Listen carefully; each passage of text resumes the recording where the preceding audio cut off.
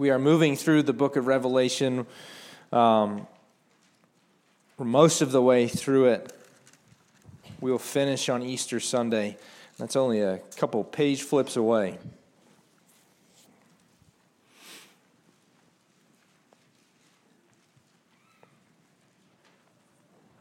I'm going to read all of Revelation 14 and the first 4 verses of 15.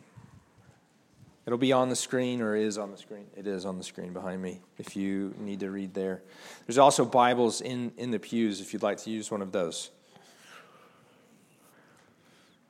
Then I looked, and behold, on Mount Zion stood the Lamb, and with him 144,000 who had his name and his Father's name written on their foreheads.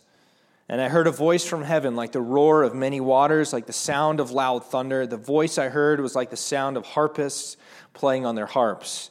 And they were singing a new song before the throne, and before the 4 living creatures, and before the elders. No one could learn that song except the 144,000 who had been redeemed from the earth. It is these who have not defiled themselves with women, for they are virgins. It is these who follow the Lamb wherever he goes. They've been redeemed from mankind as firstfruits for God and the Lamb, and in their mouth no lie was found, for they are blameless. Then I saw another angel flying directly overhead with an eternal gospel to proclaim to those who dwell on earth, to every nation and tribe and language and people. And he said with a loud voice, "Fear God and give him glory, because the hour of his judgment has come. And worship him who made heaven and earth, the sea, and the springs of water." Another angel, a second, followed, saying, "Fallen, fallen is Babylon the Great, she who made all nations drink the wine of the passion of her sexual immorality." And another angel, a third, followed them, saying with a loud voice, "If anyone worships the beast and its image and receives a mark on his forehead or on his hand, he will drink the wine of God's wrath, poured full strength into the cup of his anger, and he will be tormented with fire and sulfur in the presence of the holy angels and in the presence of the Lamb. And the smoke of their torment goes up forever and ever, and they have no rest day or night, these worshipers of the beast and its image, and whoever received the mark of its name." Here is a call for the endurance of the saints, those who keep the commandments of God and their faith in Jesus.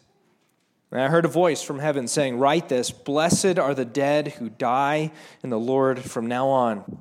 Blessed indeed," says the Spirit, "that they may rest from their labors, for their deeds follow them." Then I looked, and behold, a white cloud, and seated on the cloud, one like a son of man, with a golden crown on his head, and a sharp sickle in his hand. And another angel came out of the temple, calling with a loud voice to him who sat on the cloud, "Put in your sickle and reap, for the hour to reap has come. The harvest of the earth is fully ripe." So he who sat on the cloud swung his sickle across the earth, and the earth was reaped. Then another angel came out of the temple in heaven, and he too had a sharp sickle. And another angel came out from the altar, the angel who has authority over the fire, and he called with a loud voice to the one who had the sharp sickle, "Put in your sickle and gather the clusters from the vine of the earth, for its grapes are ripe." So the angel swung his sickle across the earth and gathered the grape harvest of the earth and threw it into the great winepress of the wrath of God. And the winepress was trodden outside the city, and blood flowed from the winepress as high as a horse's bridle for 1,600 stadia. Then I saw another sign in heaven, great and amazing, 7 angels with 7 plagues, who are the last, for with them the wrath of God is finished. And I saw what appeared to be a sea of glass mingled with fire, and also those who had conquered the beast and its image and the number of its name, standing beside the sea of glass with harps of God in their hands. And they sang the song of Moses, the servant of God, and the song of the Lamb, saying, "Great and amazing are your deeds, O Lord God the Almighty. Just and true are your ways, O King of the nations. Who will not fear, O Lord, and glorify your name? For you alone are holy. All nations will come and worship you, for your righteous acts have been revealed." Let me pray for us. Lord Jesus, we thank you for this word. We thank you for the words spoken to us. I pray that we would hear the word, and the word would strike us, would pierce us in our heart. Pray, God, that we would be attentive and that we would respond. Enable me, Father, to speak the word rightly. Help us all to have our hearts opened and inflamed with love for you. We thank you for your love for us, which comes first and best. Amen. There's a few scenes that are happening within this passage. The first is a look at this company of people who earlier have already been presented to us. This 144,000 people who we've said are the representatives of the martyrs of this people who are hearing the word of revelation for the first time, are being warned that something is about to happen, bad stuff is about to happen, there's going to be blood flowing in the streets. And these are people who will be, they'll fall under the sword. They are representatives of this martyr group of people in the land. And here they are presented around the throne of the Lamb. And their position and the place in the heavens, if you sort of track through the chapters, has shifted. When we first see the throne, there are no people there. It's just these strange living creatures. And then later, a couple of chapters later, this company appears. And then this company now is here gathered around the throne. And then by the end of our passage that we just read, they're the people who are the ones who are singing the song that's in heaven. They're the ones leading the music. They've taken up the harps. They're leading the worship songs. So there's this progression that they've assumed in the narrative. You can see their sort of rising importance in the broad story of the book of Revelation. These are the martyr people of the Lamb. And John says these things about them, that they are sexually pure, that they're virgins, there's no falsehood in their mouth. And this, it has to be heard in light of the place that they are gathered. Peter Leithart points out that they are on Mount Zion. This is the first time that is mentioned here. This is part of the city of Jerusalem, but it's not the place where the temple is. It's a military fortification is Mount Zion. And these people are a people of war. They carry the trappings of both worship and warfare.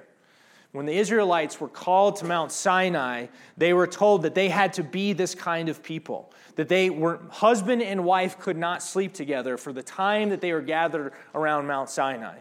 And then when the Israelites went to war, it was the same thing. Husband and wife could not sleep together.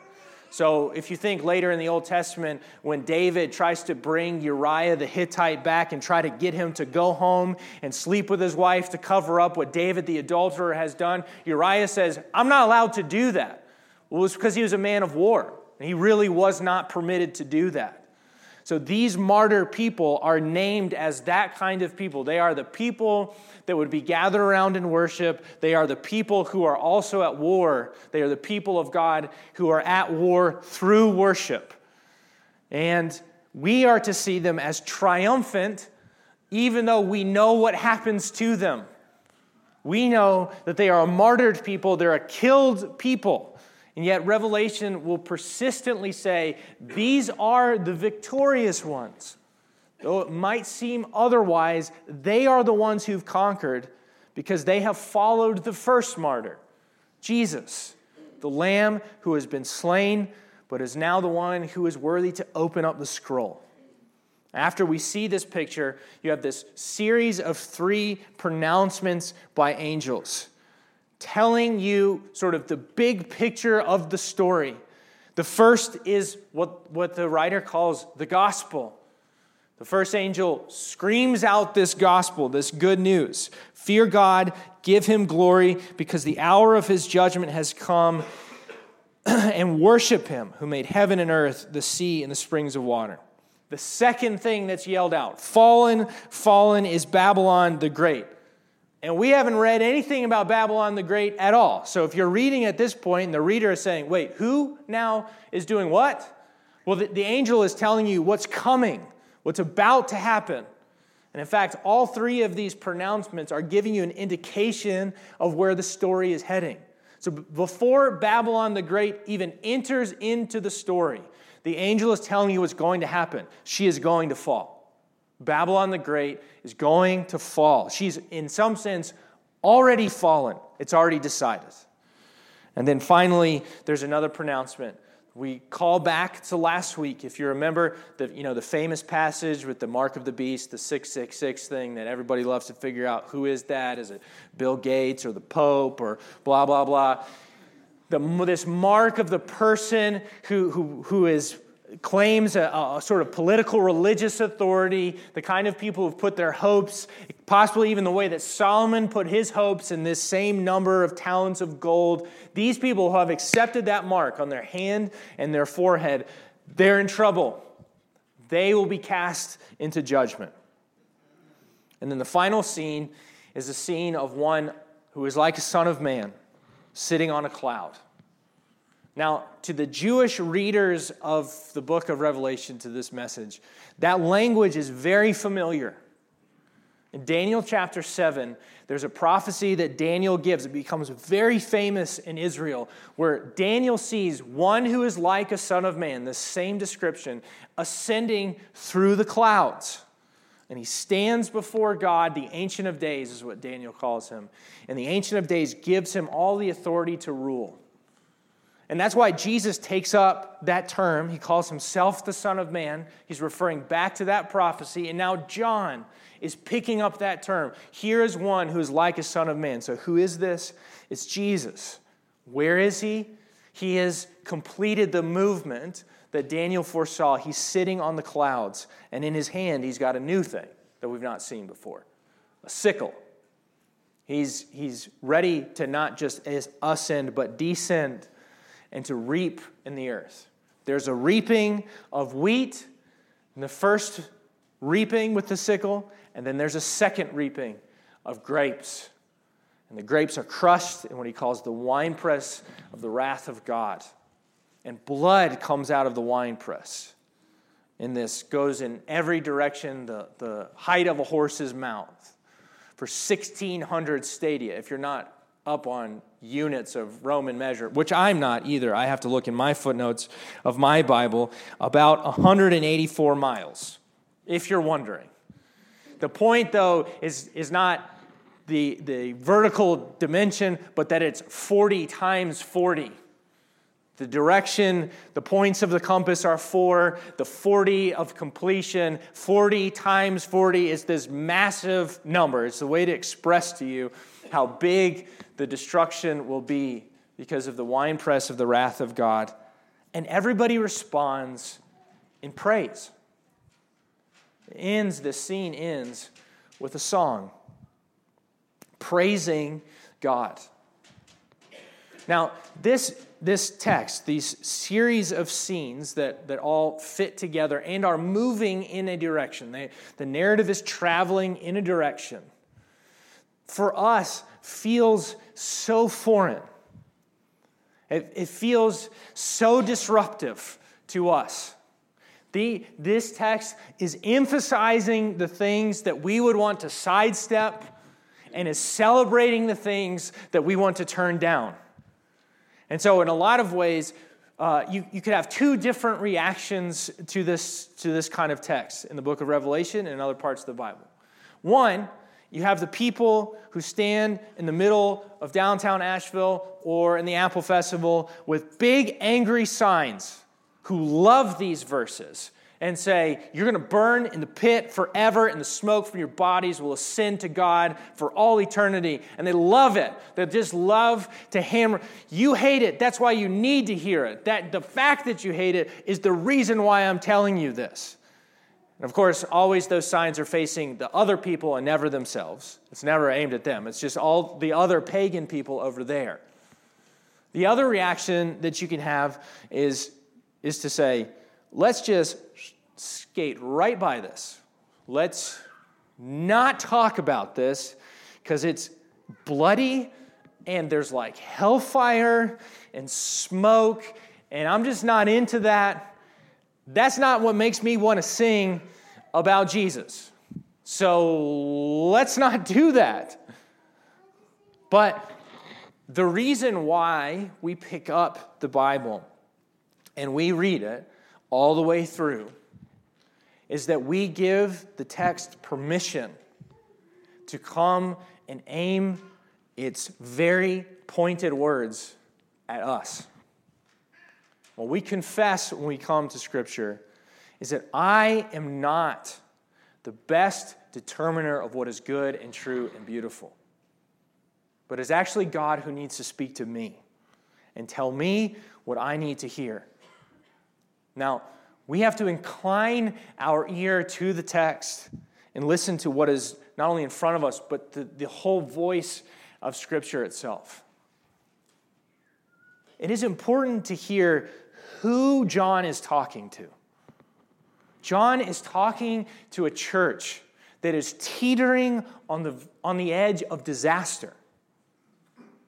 They are about to fall under the wheels of power and get crushed by the Roman Empire and an alliance between the Roman Empire and the Jewish authorities in Jerusalem. They are having powers from every side pressing in. What John says in the previous chapters is that they are like beasts who rise from the sea and from the land with red fangs bared, ready to rip to shreds this church. And John does not tell them false comfort about their future. What he tells them is the truth. You are going to die. They will do this to you. It is going to happen. And he is speaking to a church who will be left with the carnage, the wreckage of these beasts putting their claws into their lives and ripping apart families, ending lives before it seems like they should. And these are a people that need to hear a word about who is sitting on the throne and whether or not he is paying attention. This will be the temptation and the question that will come at them in the night as they wrestle with their grief. Where is the God who sits on the throne? Where is he? And John is given this vision to tell them, to reveal to them. That's why it's called Revelation. To reveal to them what is true. Not only is God sort of aware of what's going on, he is fully in control. He is the master over it. And he has already spoken a word of destruction on the powers that be that will crush them and grind them into the dust. And in some strange and unexpected way, he will use the blood that they will shed to accomplish his own purposes in the world. Not only is he paying attention to their death, to their suffering, but their suffering is actually a means by which God will accomplish and do something in the world to destroy the powers that are seemingly destroying them. So we have to hear this word, this proclamation of destruction and judgment on the enemies of God, as good news for the people who are hearing it. It is fundamentally good news. That is why the first angel's proclamation is called a gospel. It is the gospel. The first angel says, I'll read it again in verse 6 and 7. I saw another angel flying directly overhead with an eternal gospel to proclaim to those who dwell on earth, to every nation and tribe and language and people. And he said with a loud voice, fear God and give him glory, because the hour of his judgment has come. And worship him who made heaven and earth, the sea and the springs of water. To the people who are about to be trampled under the hooves of the chariots of the Roman Empire, to the people who are about to be in Jerusalem and ripped apart at the point of the sword and every other kind of torturous device, this is good news. But what the angel says is this is actually good news to everyone. Did you hear him say that? This is an eternal gospel to every nation and tribe and language and people that covers every demographic. To everyone, everywhere, at all times, this is the gospel. This is an eternal gospel. Fear God and give him glory because the hour of his judgment has come. In our day and time, we've just heard the word judgment and said, judgment, bad.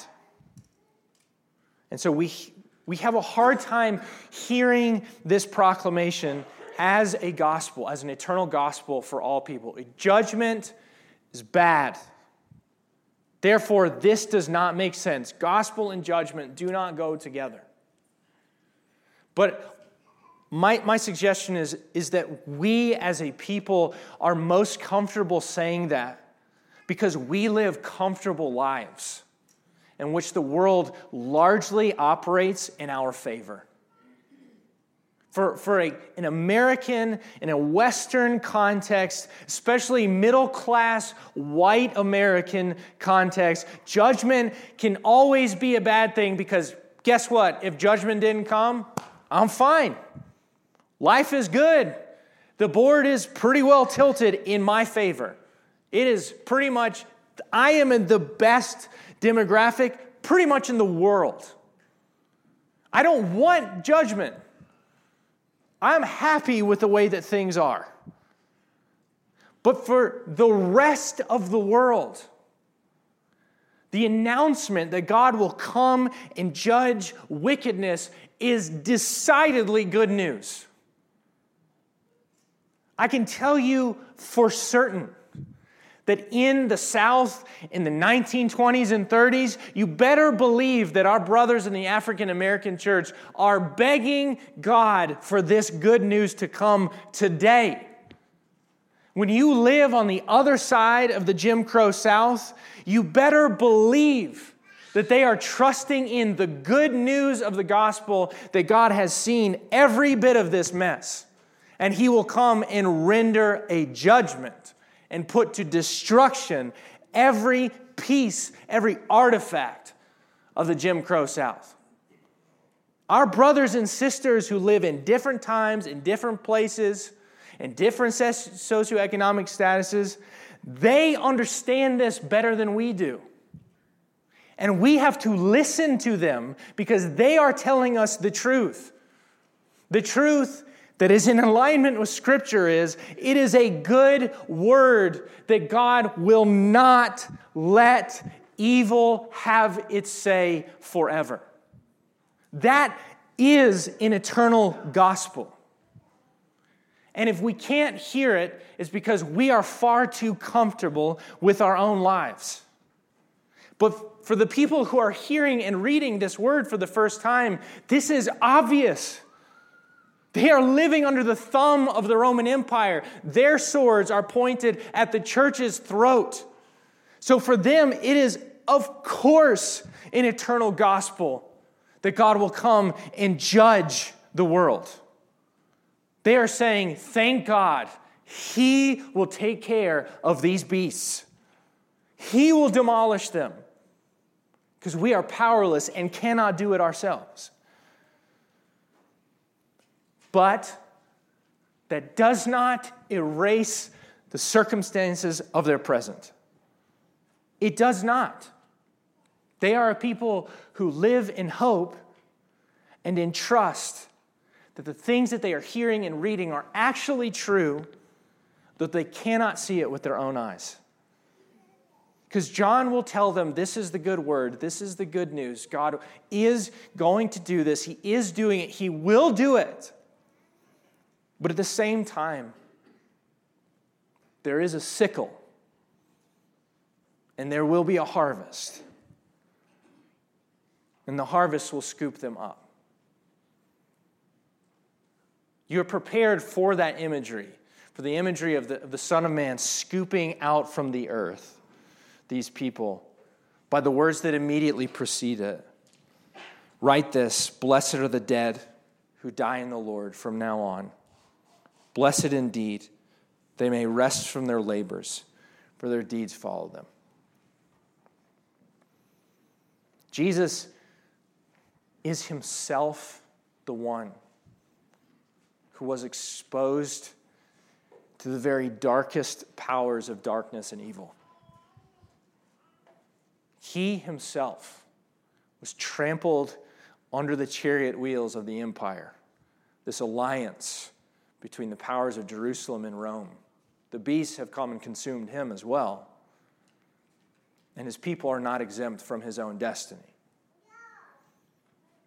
It is, as it were, that the people go to him outside the walls and bear his disgrace with him.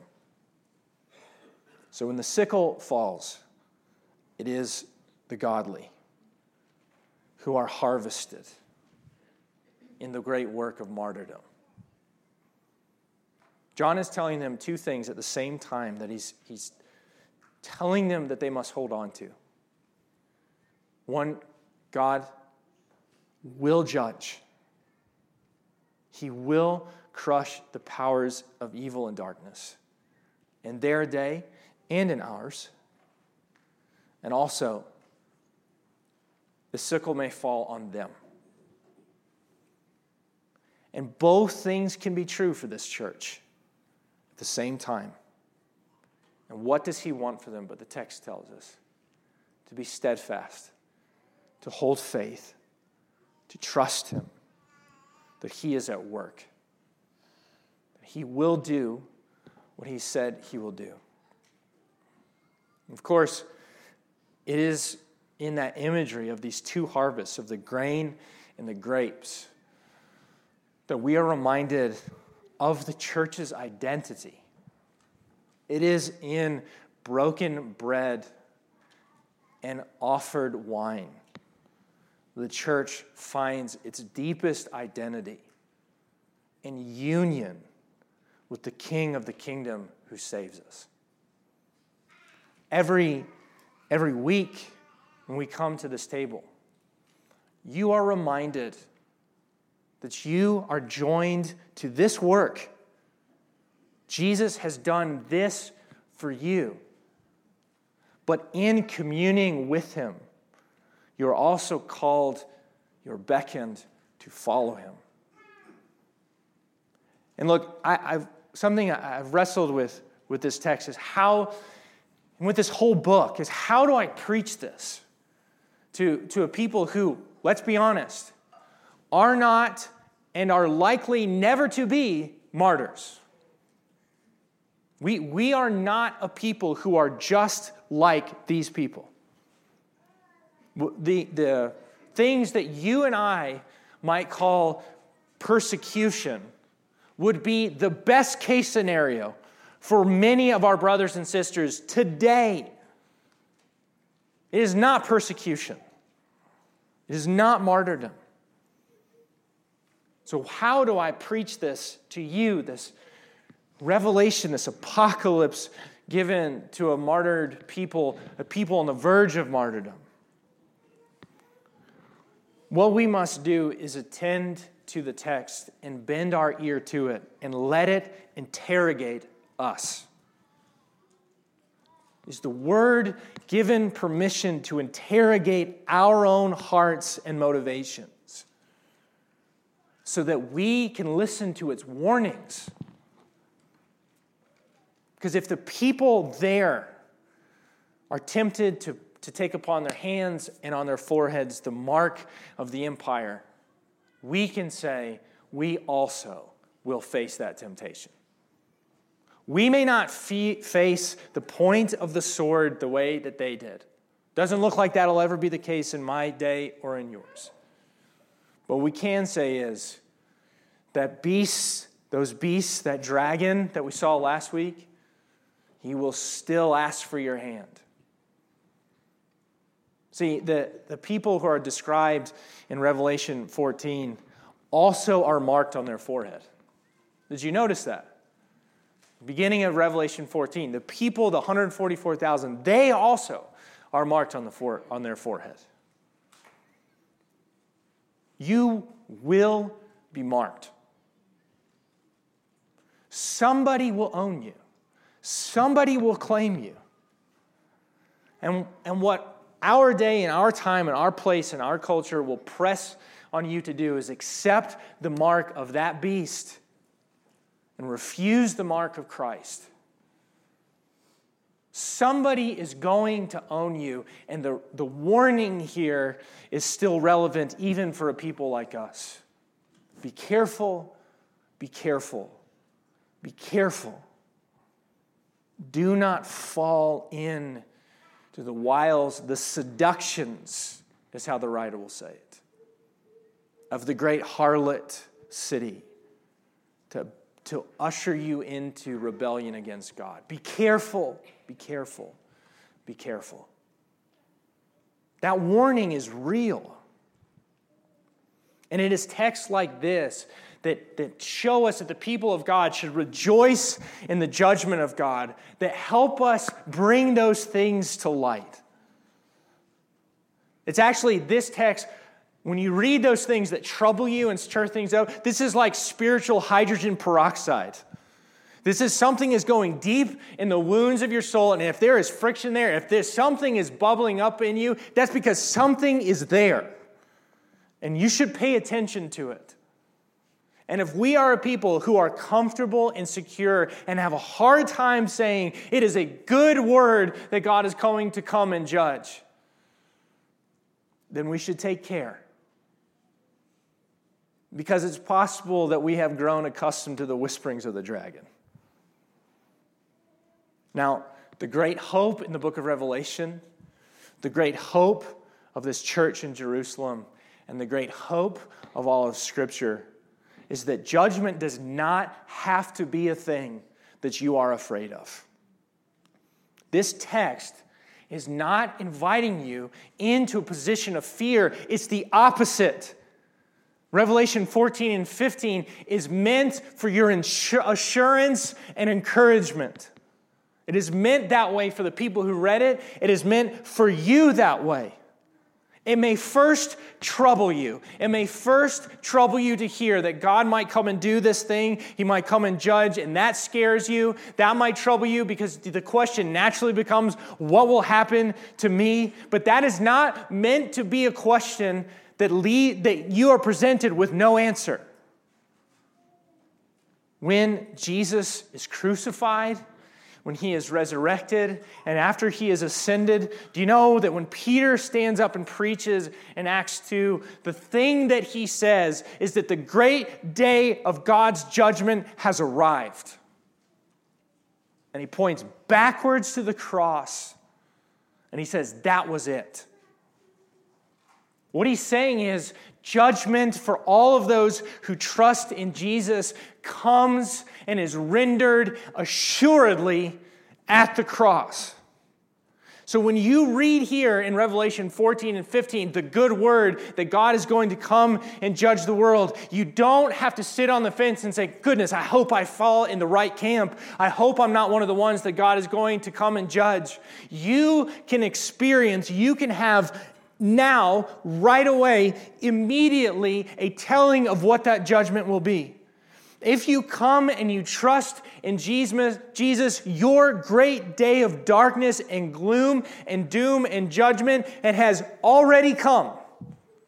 The day for you has happened far before you've ever breathed on this earth. The day has come far ahead of time in history. The great day of judgment has happened. The verdict has been rendered. Everything that is evil in you, the darkness and death and wickedness that you have conspired with, has been put on the cross and wrestled into Jesus' own grave. So that it frees you to read this and to confess with the whole church everywhere and always, this is good news. God is going to come and judge the whole world. He's going to end the powers of darkness and evil and destruction and death. This really is the eternal gospel for all people everywhere at all times. You are invited and encouraged to see that and receive that word as a good word for now and always. Because the judgment has come on Jesus. And He, the Lamb who was slain, has overcome.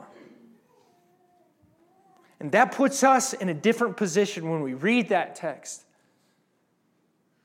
And we can be a Lenten people who confess that we have conspired even still with darkness. Even still we have conspired with the things that Jesus will come and judge.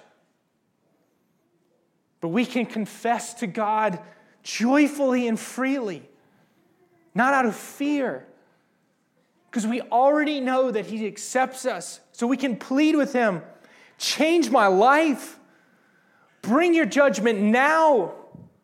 Free me from the powers that I'm entangled in. Cleanse my heart. Search me. Know me. I want to stop contributing to the powers of sin and darkness and death in the world. You don't have to do it cowering in fear. You've already been given the advance warning of your judgment that you've been accepted, you've been deemed acceptable, and then you can just ask God's fine-pointed surgeon's scalpel to come in and judge and cut out every bit of the evil that you've conspired with. You may not be a martyr. God willing, you won't be. I don't want that for you. Though there is certainly a word here from John that there is something powerful and important about the work of a martyr in the world. But you must be a person who attends to this text. Beware the mark of the beast, and instead receive the rendered judgment of the people of God. See Jesus' work on the cross and resurrection, and hear the verdict shouted over you. Turn and repent to Him. Not because you're afraid, because you're terrified of Him, but because you already know He's accepted you and welcomed you.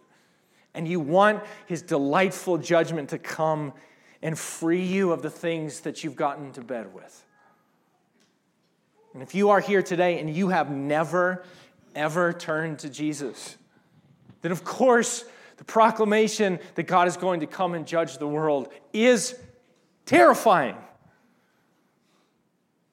Because then you know that you might be on the docket. You know if He's going to come and judge in a holy way that you are not holy. You may be good, you may be better than Hitler, but it's still not holy. And that then makes this passage scary. But it does not have to be.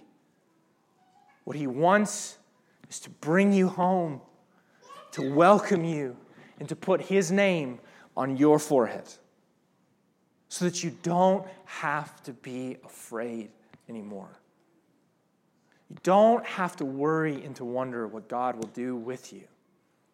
He's already shown you in the Lamb that was slain and yet lives.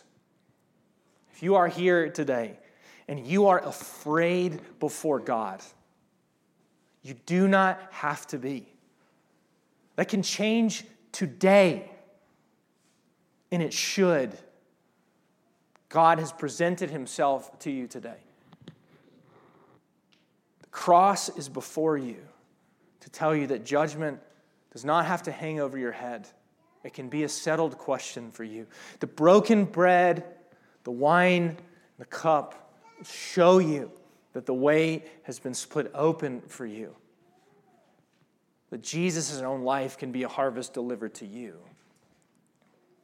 If you're a Christian here today, you will be tempted in many ways to move away from this place, to not trust that what God has done at the cross is still yet sufficient.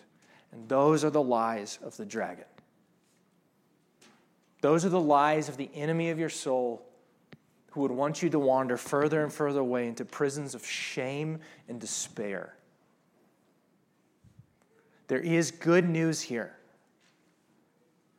The good news is before you.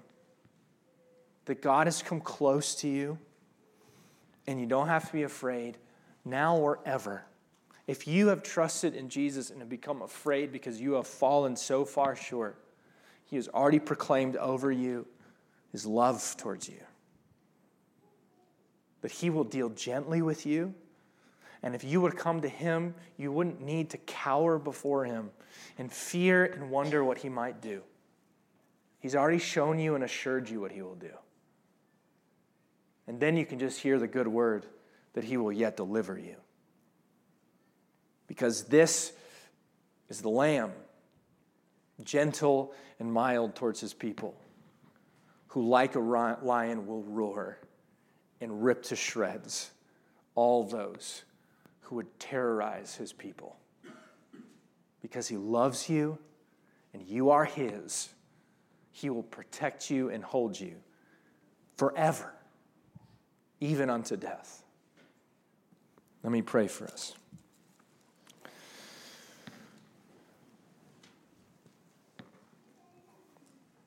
Father, you have made us to be a people set apart for you.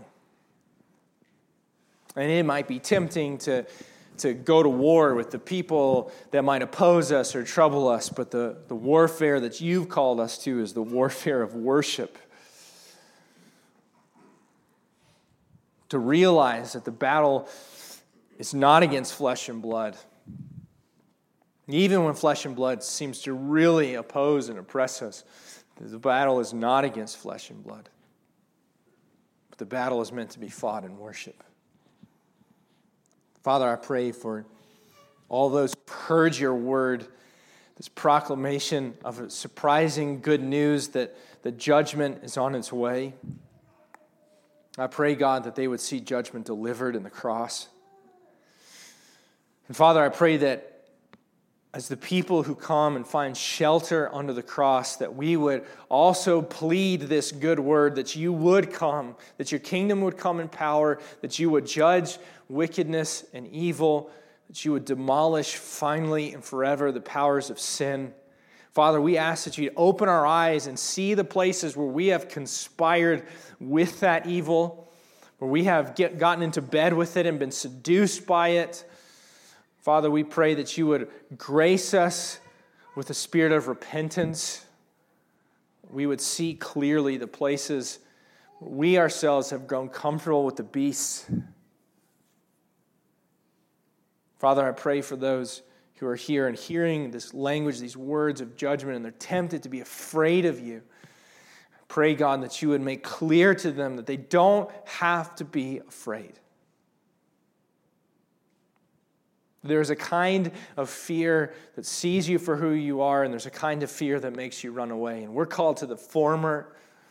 I pray, Father, that their fear would transform into an understanding that you are big and holy, and they are small and not holy, and yet you condescend and love and get down on your knees to speak to your children. I pray, God, that they would feel the great miracle of grace beckoning towards them and embracing them. Father, we look to you and trust. Thank you that you've been so kind and generous to us. Thank you that you will not let evil have the final say.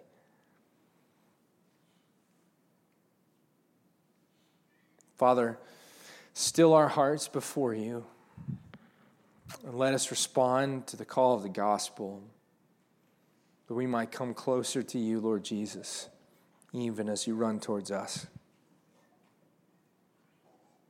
Thank you, Jesus. Amen.